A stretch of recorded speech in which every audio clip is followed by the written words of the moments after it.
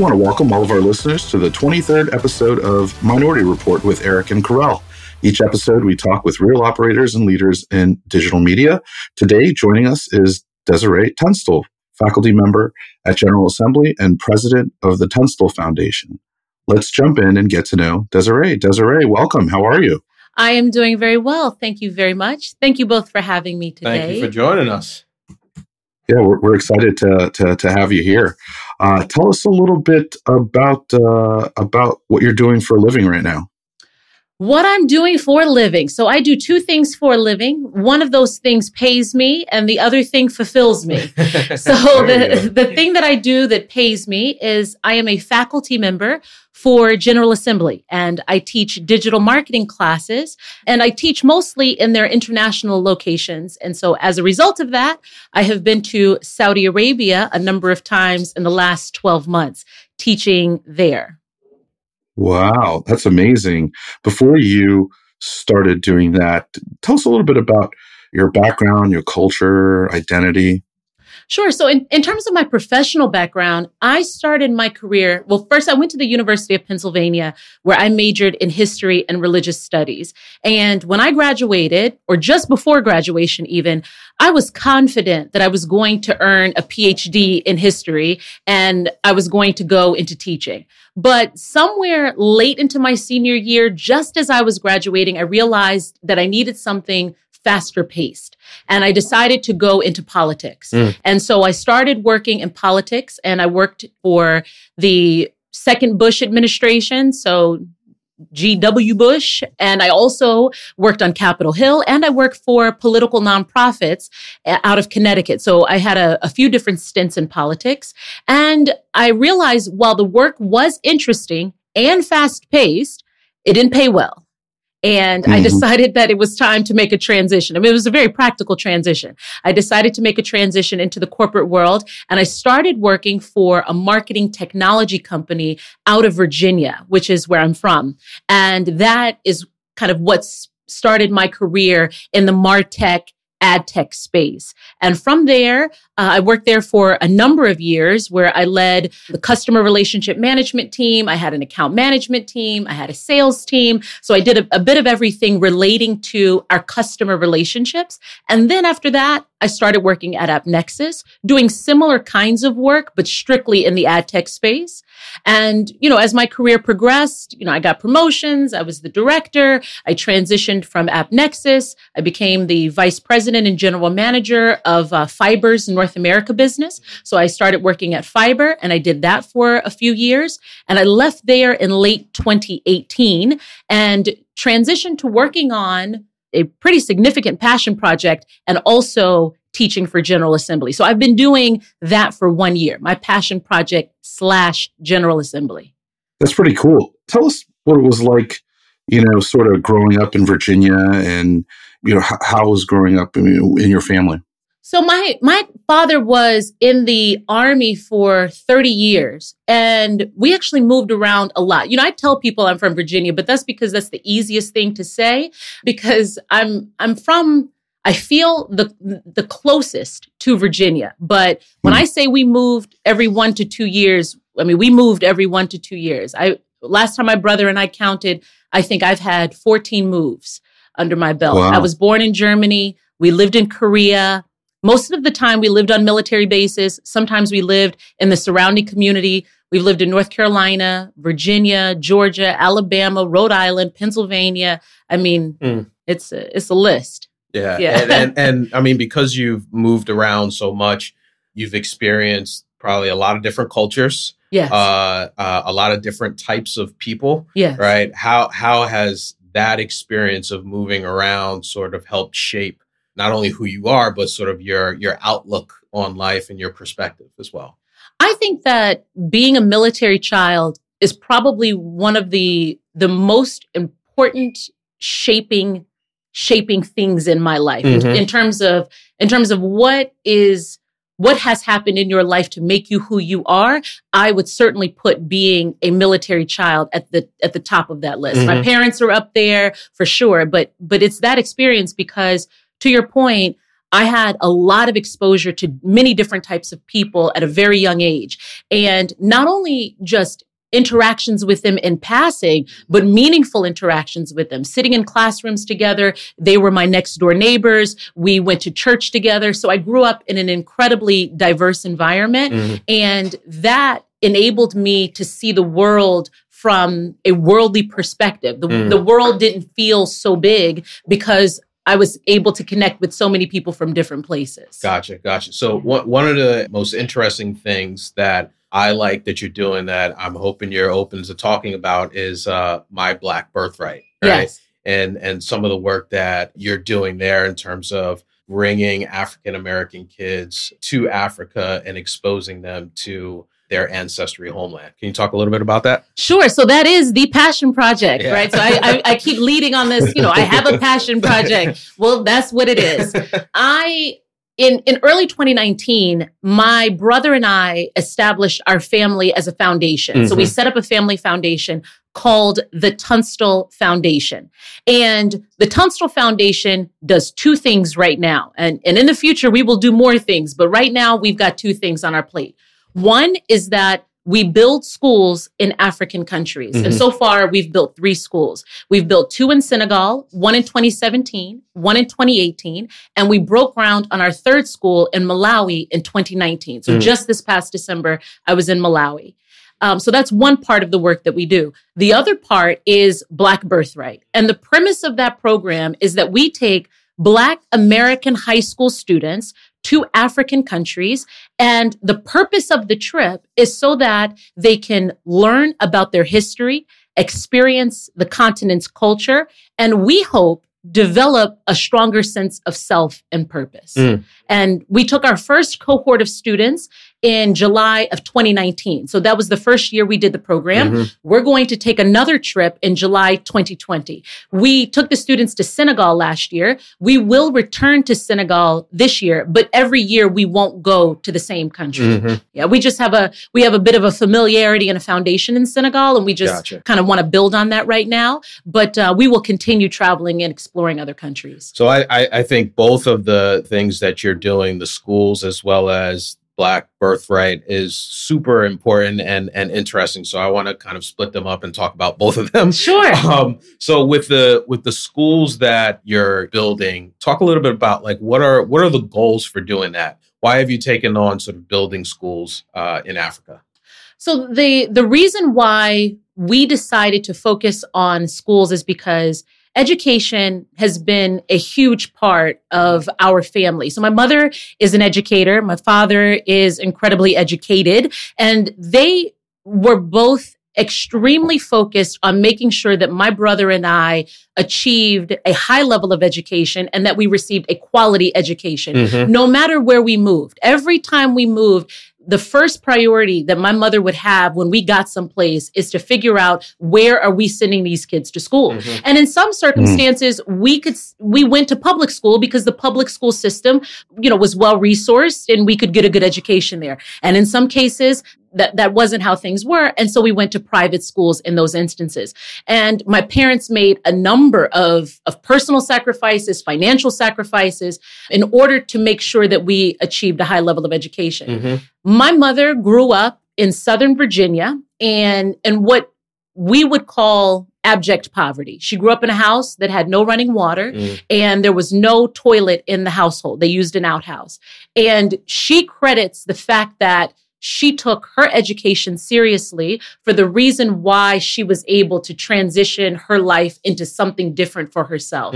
And my father feels similarly about his background. He grew up slightly more privileged than my mother, but we're not talking, it's not a huge difference, right? Yeah. And so they really feel that their education helped propel them. And so they instill that into my brother and me. And when you look at just statistically speaking, what are some of the most significant things you can do in a community to grow and improve that community? Educating its citizens is at the top of the list. And so we decided to focus our efforts on young people and on schools. When we build schools in Africa, we are not going into communities and putting something there that the people who live there did not ask for. Right. So much of advocacy, solid advocacy, is working with people to provide them with what they know they need and what they are requesting. So these students are already attending school, meaning that they have classes, they've got instructors, they just so happen to be doing so under a tree, or they may be doing so in a shed. And we are providing them just with the physical infrastructure so that they can better facilitate the learning experience. And also, by providing these facilities, it means that fewer students have to travel long distances from home, because when they have to travel long distances from home for school, the dropout rate is high. Gotcha. And I'm not referring to high school dropouts. I'm talking about the equivalent of third, fourth, and fifth grade dropouts, right? So if you've got a school that is adequately supported in your community, you are more likely to attend, and finish your primary education at the very least. Gotcha. So that's why we decide to focus there. Awesome. And then My Black Birthright. Why is that important for African-American high school kids to go to Africa?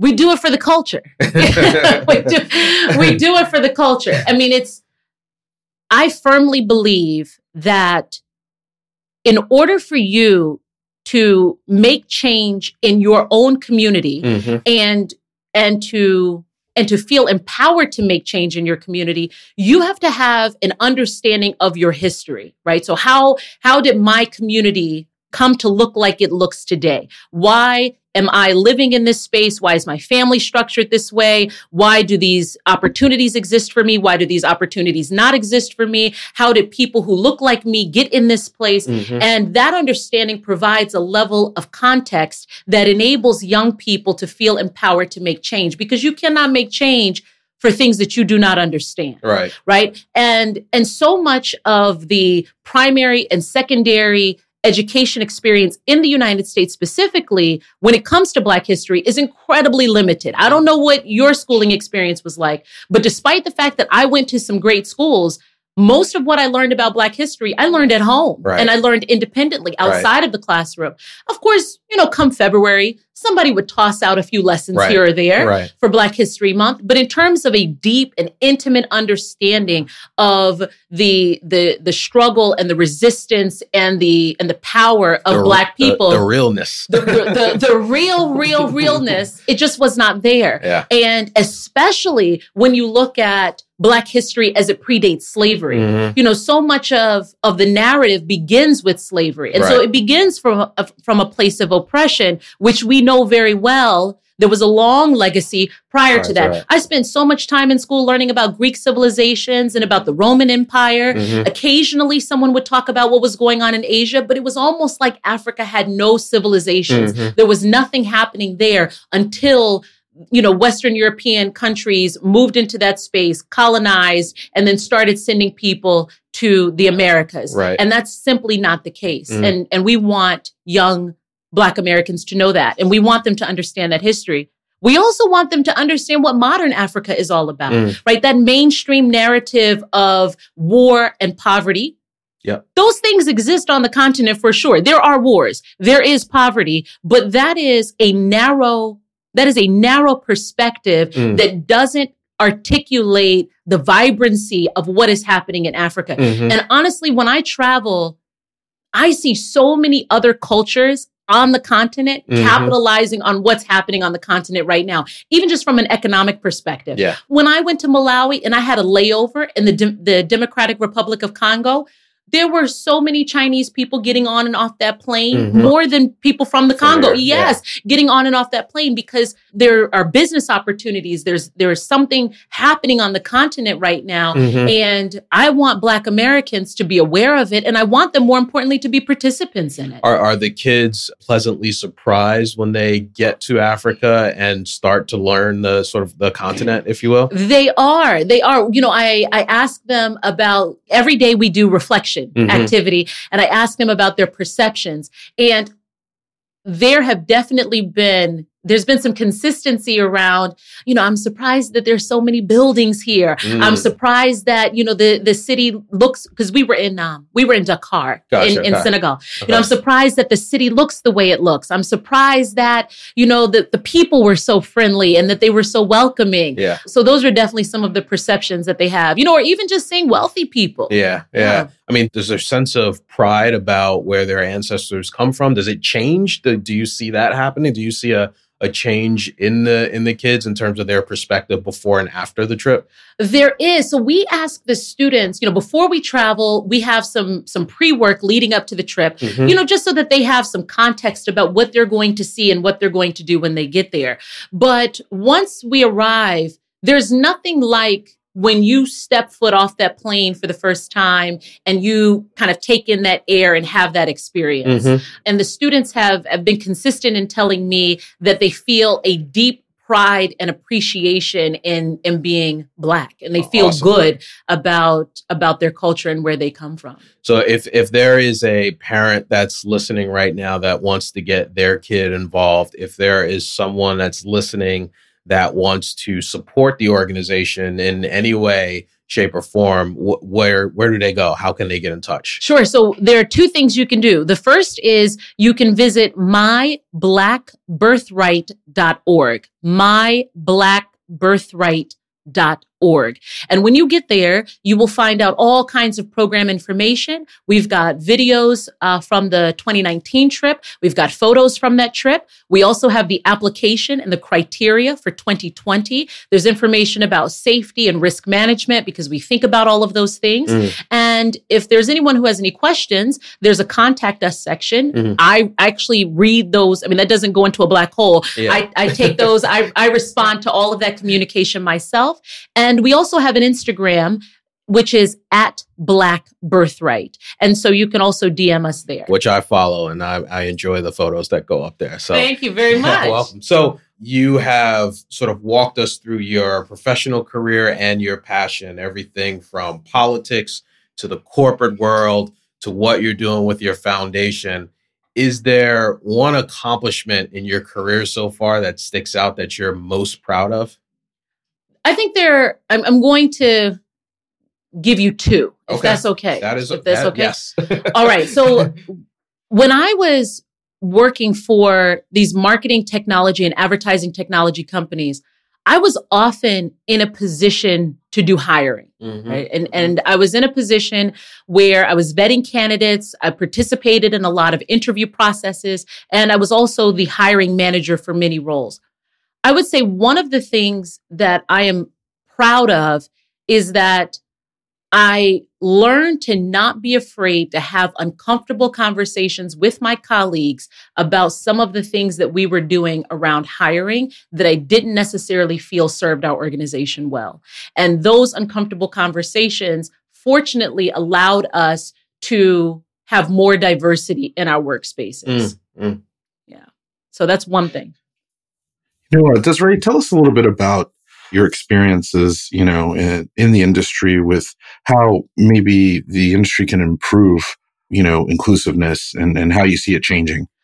I think one of the things that's encouraging to an extent, but also frustrating to an extent, is there's so many conversations right now about diversity and inclusion, and there's so many panels, and I'm curious to see if that actually manifests itself into real action. Yeah. Because I feel to a certain extent that people complicate this thing to a point that it doesn't need to be that complicated, right? If you have an interest in having a diverse pool of candidates, you cannot go to all of your existing employees who look the same and ask them to refer their friends. Yeah. It does not work. It does not work. You are going to have to do a little bit more work and put some elbow grease into finding different types of people. When it's time to go to colleges and recruit, you cannot continue going to the same universities that you've always gone to that have the kind of same demographic of people who historically have come to your organization. Right. You've got to branch out. And even beyond that, even when you do go to some of those universities, like, for example, I went to the University of Pennsylvania. It's a predominantly white institution.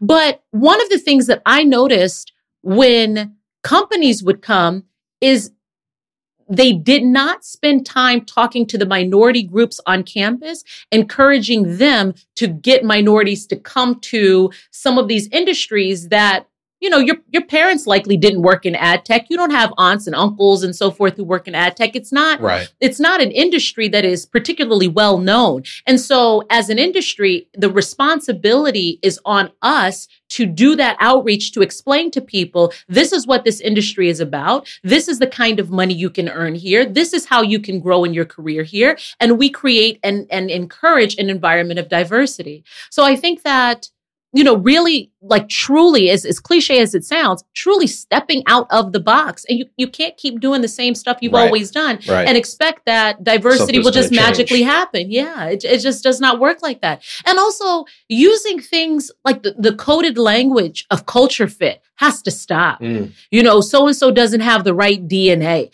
I feel like that needs to be thrown out of the room because that, at this point, I can certainly understand where that started and where people were going with that, maybe if they had good intentions around that. But what that has evolved into is this catch-all for, I don't like the way this person looks or makes me feel, or I'm not aligned with their background. I'm not completely comfortable with them. Therefore, they're not a good culture fit. Yeah. And so then when it's time to argue that in the room, you can't really argue that. Right.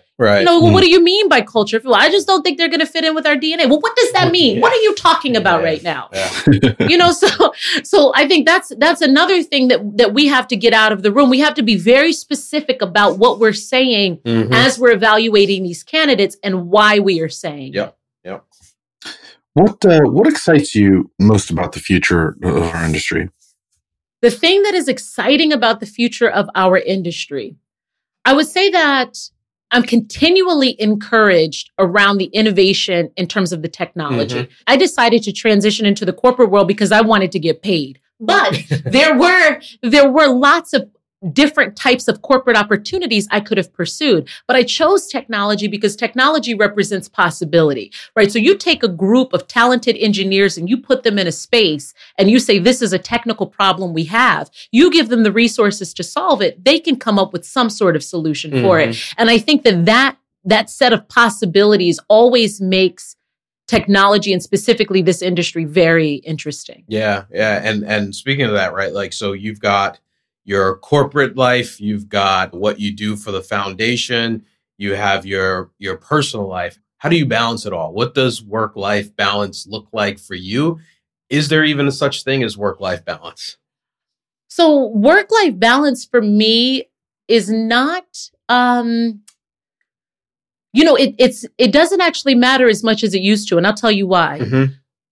When I was doing jobs that I didn't I was working at companies and I didn't necessarily love what I was doing, I always felt the need to have a lot of work-life balance. I needed time to set aside for certain things and to find opportunities, for myself to take a break from what I was doing. But once I started transitioning into doing more of what I personally enjoy, it just wasn't as relevant anymore. I certainly take time to do things with family, with friends, but the work has started to just blend in a way that I don't mind. Right. I don't mind. Yeah, no, I agree with you. I think we all have one life, right? Right. And we should all decide how we want to spend our time, right? Agreed. So, yeah, definitely. So I want to talk a little bit about mentors because I want to understand from your perspective, do you have mentors? And if so, what are some of the characteristics that make up a good mentor for you? So yes, I do. I do have mentors. Some of my mentors I actually know in real life, and some of them I know in my head, right? So I've got some of those mentors. My real life mentors, I have one in the industry who actually works for an agency. I have one who I used to work for in politics. And then I look at my father very much as a mentor, although I don't know that he knows that he has been assigned that role, but I look at him very much in that way. Yeah. And what I look for in mentors are people who walk the walk, or walk the talk, right? Yeah, whatever that phrase is, basically in the sense that they embody what they articulate is important to them, right? So for example, if you're working for someone and they tell you that it is a people-oriented culture and they care very much about the team, yet they are engaging in behaviors that are not designed to support the team or to be, thoughtful about the people who work for them, that for me is that level of inconsistency doesn't necessarily work for me. So I gravitate very closely to people who I find are consistent in that respect. Gotcha. Yeah, and also people who tend to be optimistic, not unnecessarily so, not foolishly so, right. but realistic with a bias towards optimism. I like that. That. Desiree, where do you draw inspiration from? I draw inspiration from so many different places. I really draw inspiration from anybody who is doing something.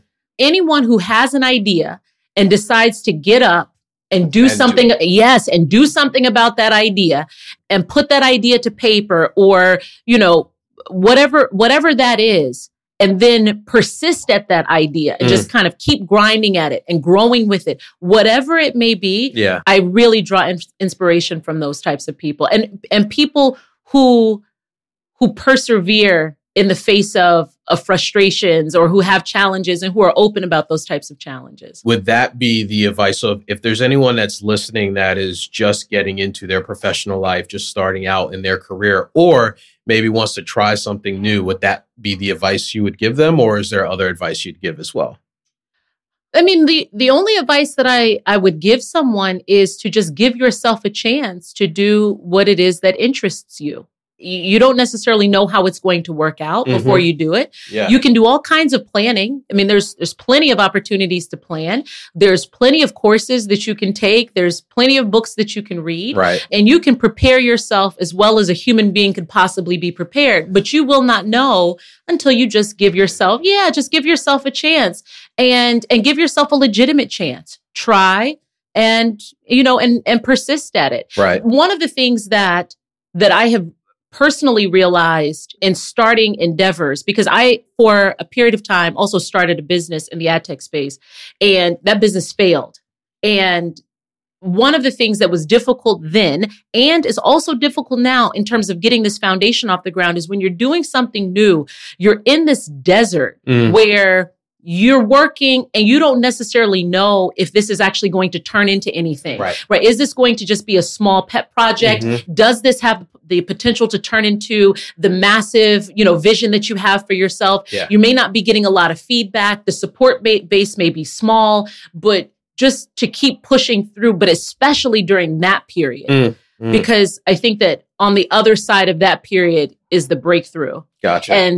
And that's a really tough period to get through. Yeah. And that's why that business that I had previously failed, because we did not get through that breakthrough period. Well, it didn't fail totally because you learned something from it. So well, absolutely. Yes, absolutely. Yeah. So I have a fun question that I like to ask every guest that we have on the show, which is on your phone, which you have with you all the time. I'm sure it's one of your main tools of communication. It sure is. It has probably your whole life on it. Yes.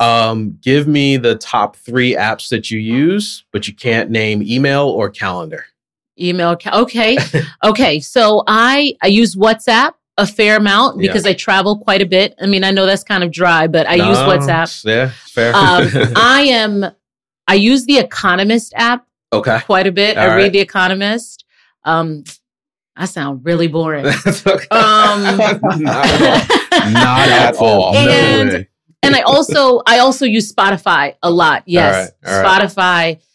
I would pay, I mean, you don't tell anybody who works at Spotify, but I would pay 2 to 3 times as much per month for Spotify as I actually pay for Spotify. I feel like Spotify is a highly underpriced. Wow.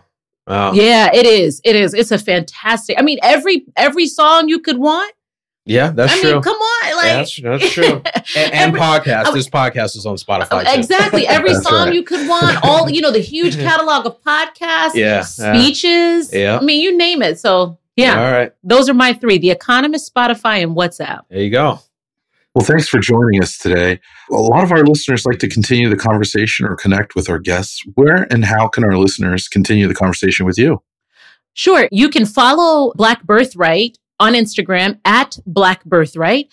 Or if you'd like to follow me personally, myself personally, on Instagram, I am at Desiree Tunstall. So just my full name, Desiree Tunstall on Instagram. Desiree, thanks for joining us. It's been great. Thank you all of our listeners for joining us for another episode. You can find us where you find all of your audio. Thanks.